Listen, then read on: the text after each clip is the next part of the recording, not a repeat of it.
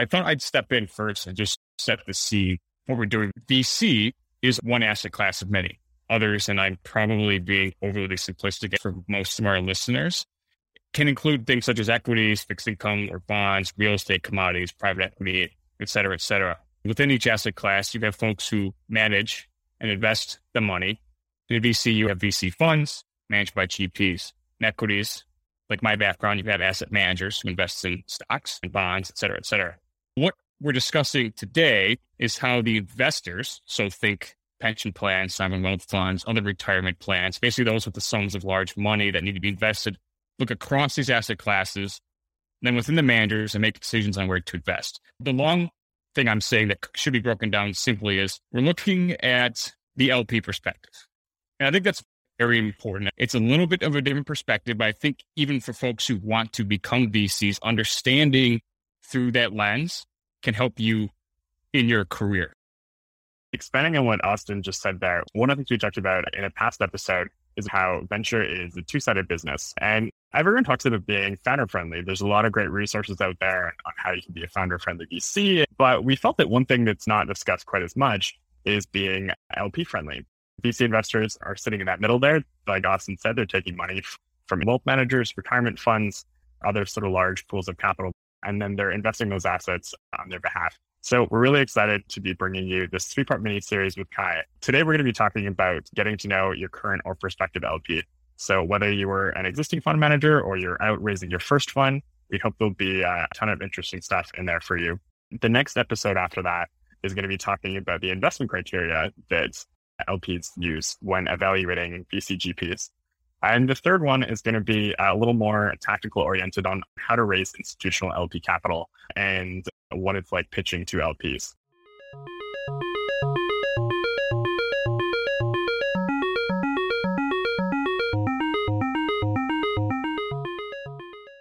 With that out of the way, I would like to introduce Cai. We usually start these episodes off with a little bit about your origin story. Would love it if you could spend a couple minutes to introduce yourself to the listeners. Absolutely. Thanks for having me on, guys. I'm Cai Greeff, officially graduated from Chicago Booth's MBA program just last month. It's good to have that piece of paper in the mail. I'm currently experiencing the startup side of things, working as the CFO of a digital healthcare startup called Motorscript, and I've been an Army engineer officer for the last 9 years, and I'm still going. Also a part-time VC investor, both through GVC Partners, as well as an investment advisor for Draper Associates MIT Scout program.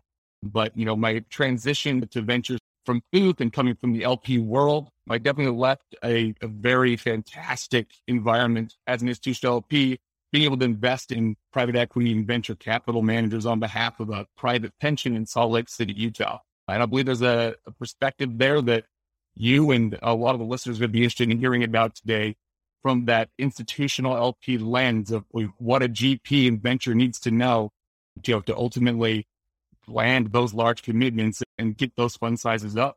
Sounds great, man. I think that's a great background. I'm curious about your path to where you're at today, too. If you could talk a little bit more about that before we jump into what it is you do day to day, because our listeners are really curious in how they get from where they perhaps are today to where you are, which is obviously multidimensional. It's always a strange path. You don't see any single path into venture capital, the startup world, it seems like. I first joined DMBA in that LP role as a fixed income analyst after I was a refugee from my very first role out of my undergraduate degree and as a corporate auditor. Growing up and through high school, I've always been very entrepreneurial, taught myself how to program and had been making a few apps and things here and there, but I found a serious lack of fulfillment as an auditor in the corporate world, where I felt I was working against companies rather than for them. I knew I was interested in finance and evaluating how businesses work. And I'd already passed my CFA level 1 exam. I was determined to get more involved on the investment side of things. And starting at DMBA was definitely like drinking from a fire hose in that respect.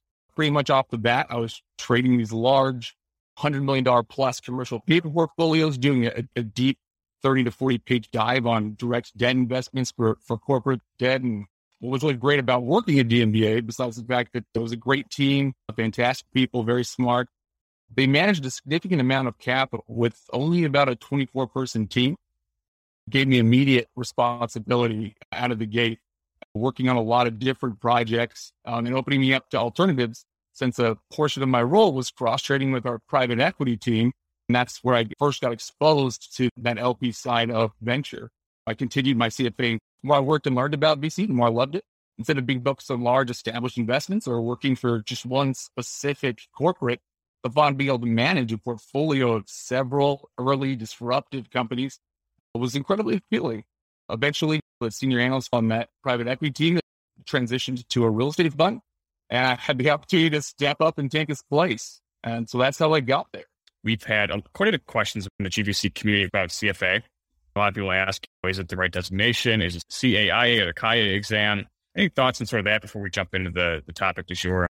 Absolutely. I get this question all the time, especially from those coming from an institutional finance background, transitioning into venture private equity. The quick answer is it doesn't hurt. It's tough for those like myself and these I speak with, to get rid of that hard-earned credentialing when they enter venture. Some funds will recognize its importance, but on the flip side, I've spoken myself with several GPs that have never even heard, which is incredibly surprising after you spend 5+ years of your life chasing after this thing. What you'll find is the skills that make for a successful venture capitalist, they range wide, and they include both hard and soft skills, accounting, macroeconomics, early stage company financing skills, a lot of the competency of a management team, how to evaluate that, how to incentivize a team post-dilution, structuring partnerships, etc. A lot of these insights can be gained from taking both CFA and the CAIA. But the CAIA itself doubles down on these concepts, effectively taking the alternatives portion of the CFA, which was easily my favorite, and diving in deep to cover things like round financing, structuring deals, calculating fees, governance, etc. But you're going to find very applicable to VC right off the bat. If you already have the charters, either CFA and or CAIA, you can definitely make use of them and their credibility while you're in venture. But I would not likely recommend starting down that path if your immediate goal is to work in direct venture and you have immediate progress there, unless you have a clear rationale as to why a charter would help you get there. Something that's funny as is related to having a CFA or CAIA charter, other professional designation that you'll find along institutional finance, is they come with their own sets of regulation and ethics, these codes of ethics that you have to abide by. As a CFA charter holder, for example, I would go to the annual meetings of all my venture managers, which was easily one of the best parts of the job, by the way. And I remember one time, I won't say which fund, but I came to the meeting and I brought an intern that time with me. They're usually really nice. They're a nice hotel. They've got great food, a lot of great speakers from the companies. But we walk in the front gate and there is one $600 Yeti cooler, just a giant stack of them that they were handing out to every single person. And I had to make my poor disappointed intern turn it down because he was also a CFA charter holder. Right. And we can't accept gifts that could affect our judgment. Mm-hmm. And something that is a rule of thumb at DMBA. So not even just charter holders, but even at DMBA, if you were not a charter holder, but you're on the investment team, you still couldn't accept gifts that were over $100 without reporting it. And it was something that they were tracking actively. This is actually one of the times that I learned that some venture funds have never even heard of a CFA. I made a comment on it to one of the partners, and he's like, "What is that?" he's like, "You can't take these because of this designation. It's against our code of ethics." I'm guessing this is just one of their portfolio companies, and they were like, "Hey, have a free cooler." Yeah, and they're usually labeled whatever they give you. This actually leads into it. So also, what made me even more interesting is that to get around this, GPs that have been familiar with institutional LPs for a while, they pick their gifts very carefully. Very customary to have a gift for everybody at an annual meeting, but they pick the gift. It could be usually $100 to $300. Then they label it with their fund logo. It serves two purposes. One, of course, branding of the fund. You get your nice Patagonia Sequoia sweater or something like that. But also, two, that technically devalues the item to a threshold that is acceptable by institutional LPs, considered the lower market value for resale. That's interesting. Isn't that strange? I feel like depending on the fund, it potentially increase its value. I know I had the same marketing. It feels like for me, it definitely increases value, but that's not the way that the code of ethics sees it. That makes sense. Awesome, man. Thanks for expanding upon that. I think that's going to be really helpful for folks. Let's switch gears now. I want to hear about the LP process you have. How do you do due diligence across asset classes? Do you focus on specific asset class? Are you really VC or private market focused? What does the team at DMBA look for? What's that day-to-day look like? Yeah, definitely a big question. I'd say that most institutional LPs of the caliber that we're discussing are going to have an allocation to effectively every asset class, from private and public equities all the way through private and public debt, international, domestic, multi-assets class, high yield debt, things like that. And my private section, what I'm familiar with is a split, typically by asset class, where you can really focus on what's important to an LP and that wider portfolio picture by knowing and understanding how that asset class functions. And you can better assess and judge the managers that are going to lie underneath. Like I said, I started on the team as a fixed income analyst. We managed direct debt investments. So we were underwriting private and public direct debt in specific companies and doing a lot of diligence on the individual companies, their competitive landscape. We'd also allocate in fixed income a lot of that capital to managers as well. There are a lot of passive strategies, including some active ones, through a lot of blue chip names that you'd recognize. On the private equity side, we typically would bucket everything inside venture capital, early, late stage, multi-stage growth, as well as middle market buyout, anything, higher than that on the private side. We also group or functions for non-investment grade debt, like mezzanine debt, structured capital, senior loans, things like that. And whenever we would evaluate a new manager, which was most of my day-to-day, looking at these new managers, I'd get 5 to 6 different emails a day with pitch decks from GPs trying to get placement and really get those fund sizes up. We had to take a lot of different considerations based on what sleeve of the portfolio they were going to fall underneath. Then we had a lot of sub-allocations under that. But it's really a big question, actually. I'm trying to think of the best way to dive into each piece. Maybe I can ask a follow-up because I'm so curious. How does the team interact? Is it thinking about strategic asset allocation? All right, we're going to have allocations to debt. We're going to have X percent for investment grade. Insurance company is going to be different than a pension fund, one who is well capitalized versus one who is particularly not. Those needs change. You can be more tactical. How does the private market team interact with the public market team, with the real estate focused team? How does all the decision making happen to set the final strategic asset allocation for the next 6 or 12 months? Yeah, absolutely. And I'm glad you asked the question in that way. It's actually quite a bit behind the scenes that we do specific to that thought process of trying to consider each portfolio, each allocation in context of the wider firm asset base. So in private equity, I guess the best place to start is that each asset class absolutely has predefined mid-range targets as well as ranges on the upper and lower end. That is going to be a percent of the overall portfolio we're trying to target for that asset class in the long term. This is, of course, what you'll know is a strategic asset allocation. It definitely does vary, but not often. But to actually vary that strategic asset allocation to change what our targets are is an investment committee, subcommittees usually takes 6 months or more to even approve a change of the targets you'd see on the strategic side. On the shorter side, we also had availability for tactical asset allocation. And this is interesting. So we would actually first do a wide economic analysis. What does our outlook look like over the next 3 to 6 months? And we do this every quarter.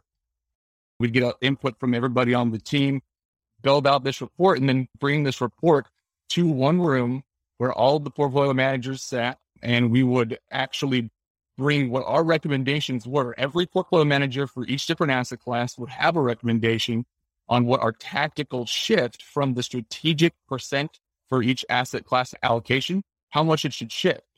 And we would hear opinions. It'd be a very debative conversation in determining good rationales for why we should increase our allocation to private equity over the next 6 months, or if we're even able to. For example, if it was private equity, let's say real estate wanted to have a higher target in the short term, there's going to have to be liquidity to pay that out if the portfolio doesn't have it. If they can't fund their own liquidity from distributions of their own managers in that asset class, then we have to start looking at the timeline for asset classes like private equity and see we're going to be able to subsidize and slide that liquidity around to be able to fund some of those tactical targets. So this would be a long meeting that we would, ultimately come to a team-wide consensus at the decision-maker level of what the portfolio should look like in that short term.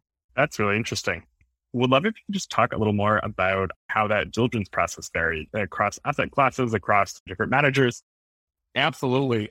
Yeah, JJ, some of the things that we actually care about in the private equity venture capital manager versus what doesn't actually matter that much that maybe GPs are pushing too hard. See a lot of the same things there. On a high level, as somebody that did this diligence process in hiring both direct debt investments and manager debt investments, and then flipped over the alternative side, primarily focusing on private equity on the early side and the later side.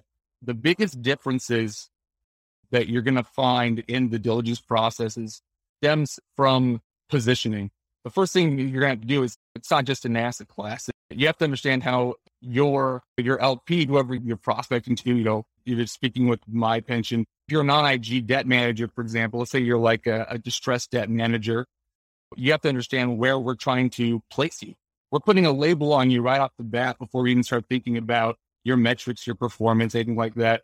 We need to understand if we even have a need for more capital in, let's say, senior loans or based on the EBITDA of your underlying portfolio companies, and that's positioning is incredibly important in non-IG debt since we would base these sub-allocations on our own categorization, the way that we would label by a cross-section of the underlying EBITDA. So it's broadly syndicated debt or high-yield bonds, middle market loans. What are we talking about versus seniority of the debt?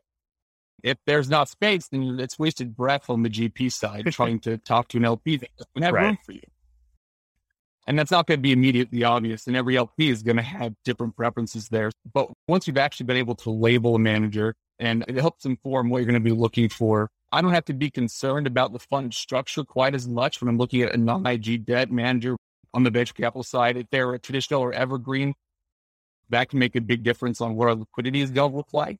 I'm not as concerned on liquidity in our non-IG debt portfolio, for example, especially not as concerned on liquidity if I'm looking at a fixed income manager, especially a lot of this public debt is where I can just pull money out with minimal cost of the portfolio. In fact, we use our fixed income asset class as a plug whenever possible to fund other asset classes in the short term. So the level of liquidity is one of the big things that will change across asset classes when we're looking at a manager and what they'll be able to provide. For example, my pension just started 50 years ago making venture capital private equity allocations. Our investment committee will have to approve any new manager, and they're still cautious about it. So if I'm trying to approve a private equity venture capital manager, I'm going to have to work quite a bit harder than I am with like a new non-IG debt manager and most definitely a fixed income manager. The standards are high to be able to break in that first door. But once you do break in, re-upping to subsequent funds, it's just a matter of continuing to perform for the most part. There's usually a spot in the commitment pipeline for strong performing managers in the portfolio. I'm curious, Cai, we've talked a lot about, we tell VCs that where to look for companies that might need capital. Looking the other direction, how do VCs get in front of you to raise funds? How do they get in front of LPs? Where are you looking for potential managers, et cetera? It's a good question. There's a plethora of different resources that will actually end up sourcing the managers that we commit to. But for the most part, there's not as much outbound as you might expect from the LP side. There's plenty of GPs that, would find me online, either through LinkedIn, through PitchBook, through whatever their resources are, through a networking event, and even to the point of cold emailing me or calling me if they found my contact information. There's definitely a lot of inbound manager flow. But that doesn't mean that we're strictly inbound. There's still a very strong outbound process, especially since we have such high standards. It's an interesting dynamic, really, between large LPs and high-performing GPs, where you both want to impress each other. You want to have a good capital partner in one sense of the term or the other. And sometimes that power dynamic shifts from one side to the other. And you don't really know till you're halfway through a dinner with them. But because large institutional LPs are going to have high standards for a new manager allocation, they're going to be looking first and foremost, if they're outbound at all, at performance, something that's easily screenable. Many of these individuals may have come from the GP side themselves, but many just come from an institutional finance background where they're familiar with public market screening, be able to look at data in aggregate, and they trust a lot of those data resources like Cambridge, screening through PitchBook at fund performance.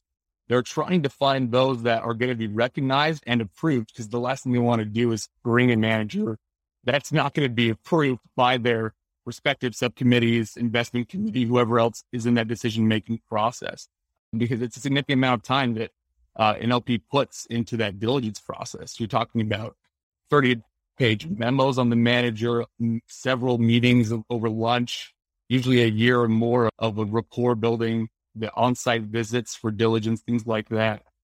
So they're very picky when it comes to pushing managers through, and they can be, since they have a lot of inbound manager flow. That makes sense. So changing gears a little bit, the theme of today's discussion was getting to know your LPs. And going back to that phrase of VC being a two-sided industry, I would love to just riff a little bit about that relationship. How can VCs be LP friendly, determining if the LP has allocation for a fund like yours? Otherwise, you're just wasting your time, sort of thing. We'll love to just go down this path, see where it goes. Absolutely. Yeah, there's a few points there. And I realized that I had mentioned like investing clubs, quote unquote, which I don't know if it will come up or not organically later, but specific to this question, talking about the relationship of LPs and GPs, how to be more LP friendly. When you get to the institutional level, there's a lot of different things that you can do as a fund. Some are, a lot more impactful than others. Timing is a huge part of that. You have to understand that when you have this much capital, $1 billion plus specifically meant for venture capital in their portfolio, they're planning out these allocations to managers far in advance, times year and a half before. And they're going to be trying to meet a specific allocation target, what they're committing to managers based on their check size.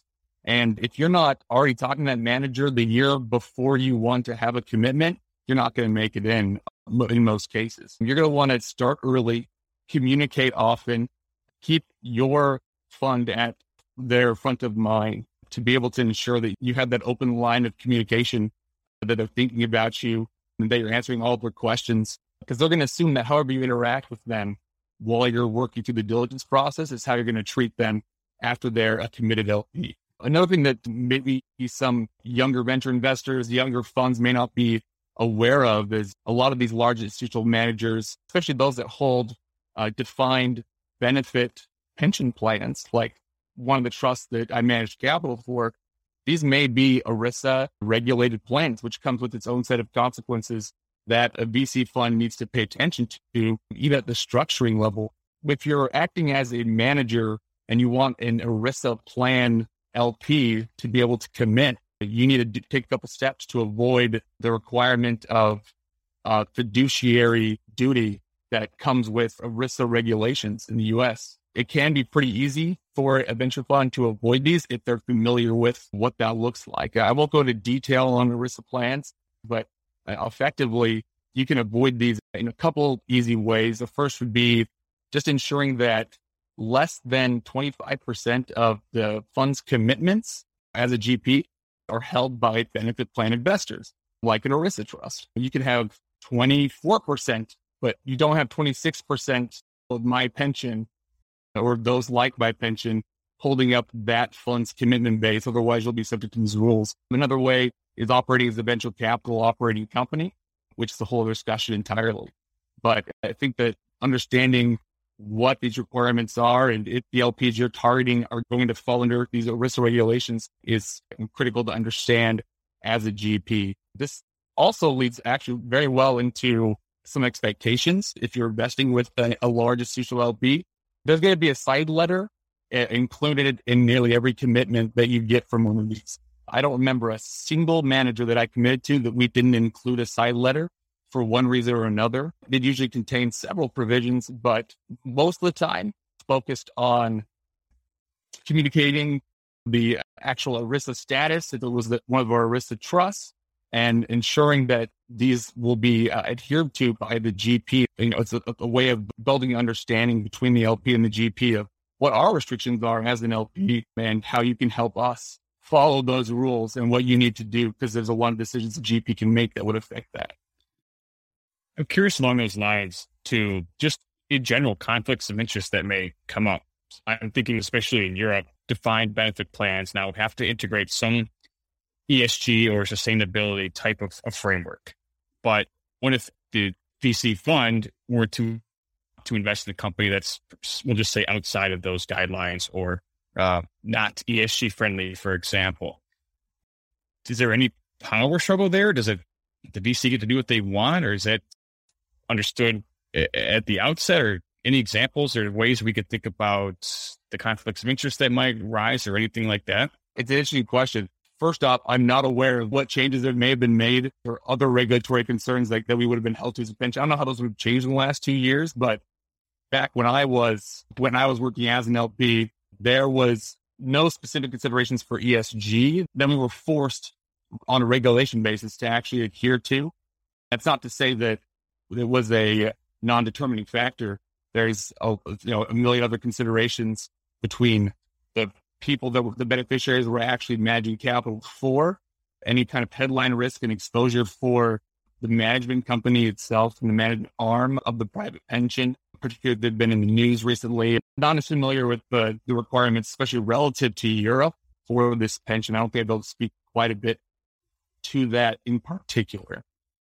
Yeah, no, that's great. I was just more curious about what happens if there's conflicts. If the fund invests in something that, I don't know, maybe I'll ask this. What level of transparency do you get in terms of what the fund is doing? Let's say the fund wants to invest in a company and maybe you guys are like, there's no way they should be doing that. Are you privy to any of that sort of information, or do you have any sort of influence on the investment activities of the funds that you're invested in? Absolutely. So I'll start by saying that internally as an LP, we would track all the valuation, cash flows, inflows, everything that we had for every single portfolio company that all of our managers held.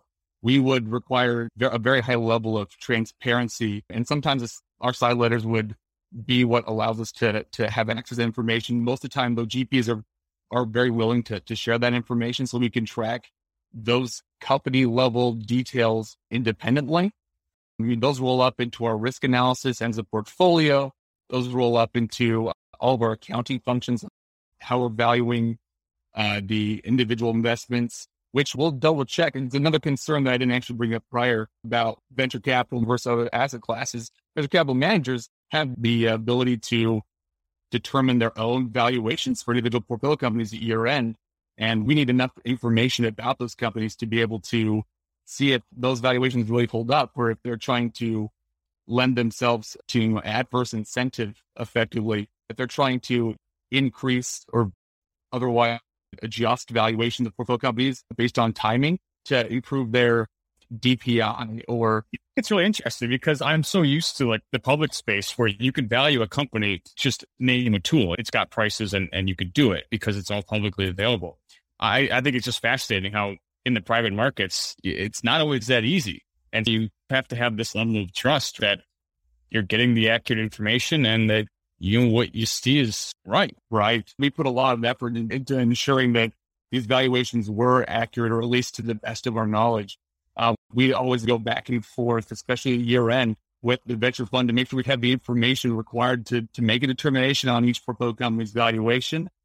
And it'd be a very lengthy process in checking these valuations. It helps if the GP is using an independent auditor to calculate these valuations, what they're delivering, which is fairly common. Most of our managers do that. It was somewhat of a red flag if they were not using an independent party and just labeling anything that had been purchased, more than a year ago without some kind of significant financial event that would warrant a visible valuation, like a financing round or otherwise. Nice. That makes a lot of sense. Now, to close this thought out, would love to just get your perspective on the flip side of that. I imagine this is a lot less common, but let's say you're a rockstar GP. What do you think makes for a good relationship from that point of view?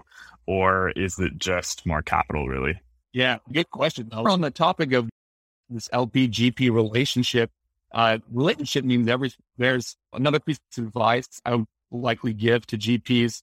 That relationship building aspect is incredibly important, even so that you may have managers at a pension find some money to invest, make a commitment to this GP's other fund, a fund that's maybe a new strategy, a new line of funds, maybe even another asset class. It's like a goodwill builder.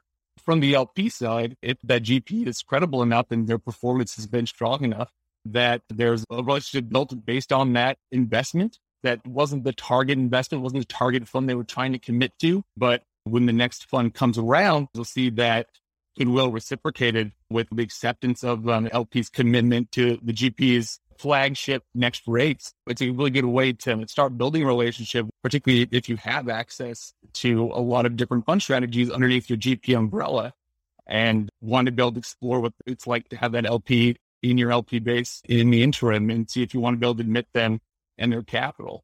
Jump into the next part of that question of what you should look for in an LP as a GP. This is a hard question to answer because really it just feels like money when it's that level. You're so busy anyway as an LP. We're managing like 30 different managers at one time, and that's just the ones that we're already allocated to. That doesn't include the inbound deal flow. The thought of taking one manager and really adding that much value to them outside of network building is a little ominous. Contributing more capital, that's where a lot of value will lie, is capital not just from that LP, but the networks that LP has access to. A lot of these large LPs have institutional investors from a gamut of plans, whether that be pension or insurance or otherwise, that are participating on each other's subcommittees that are approving some of these investments. A lot of times you'll see a little bit of a sync between the managers that one pension is invested in, as well as their sister insurance company that's not actually affiliated legally, but some of their decision makers sit on each other's boards. They're able to do some group diligence. If one manager is willing to jump in on a deal and make that a leap, especially for a new manager allocation, you can bet that a couple others are going to do the same thing. You'll see a lot of the same managers getting not just a $10 million check from us, and then a $15 million check from X insurance company, and then they are operating on the subcommittee of another large institutional. They'll hand them another large check, and that's when you see a lot of these blue chip top quartile funds increase fund sizes exponentially, double, triple, even at the $200, $300 million level, is getting access to these institutional networks.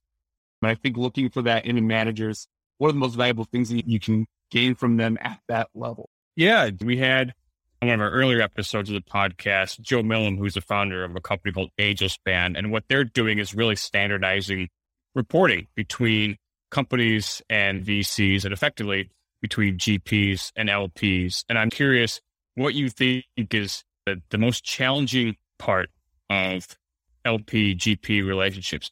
Is it just getting information? Is it something else? In your perspective, where's the biggest area of opportunity for improvement in that relationship? What a good question. And really points that I all wanted to hit on and I just completely forgot as part of the last question. I'm so glad you asked it like that. Really good question. That accounting function, that reporting function, this communication line between an LP and a GP on the fund status, capital contributions, distributions, regular recurring updates, that's incredibly important. Something that we talk about every day in the office are either gripes about the way one manager reports this or the other, how we have to adjust with accounting every time that we get a quarterly valuation update from X manager. They seem like small things that you wouldn't really mind too much, but it adds up when you have several managers in a specific strategy, in a specific asset class. Whatever you can do as a GP to make that process more standardized, more streamlined, how you communicate, the cadence at which you communicate, and what to be expected from those communications, that makes a world of difference for the LP. They'll absolutely want to continue working with you and give them one less reason to drop you on the next fund if they know it's easy to work with you and understand what's going on in your portfolio. That as a GP, you're being as transparent as possible where appropriate on where your companies currently lie. And then you have good rationales for any adverse changes or adjustments, evaluations or the otherwise. There are some managers that I've had to chase down for bad news. And then there are those that come to me with it and they offer before I even heard about it. On the wider news, on TV or otherwise, the latter is very much preferred. Building trust and integrity with your GP as an LP is a primary tenet of that relationship. And speaks a lot to the probability of re-upping on their next fund. I think that's a great place for us to stop, because I think the next conversation. So Cai, really looking forward to continuing the mini-series. Thanks for jumping on today. And I think our listeners are in for a wealth of knowledge as we continue this. All right. I appreciate you guys having me on to talk about it. I'm really excited to get into the juicy stuff next time on what we're looking for, because I've got a lot of surprise responses from the venture funds that I've worked with now on what I think that they should be communicating to LPs. Awesome. No, I'm looking forward to that, man. If you enjoyed today's episode, be sure to subscribe to our newsletter for more research at goingvc.com, and consider giving us a gift by rating us and sharing the podcast with a friend wherever you're listening to this episode. Until next time, stay safe and stay healthy.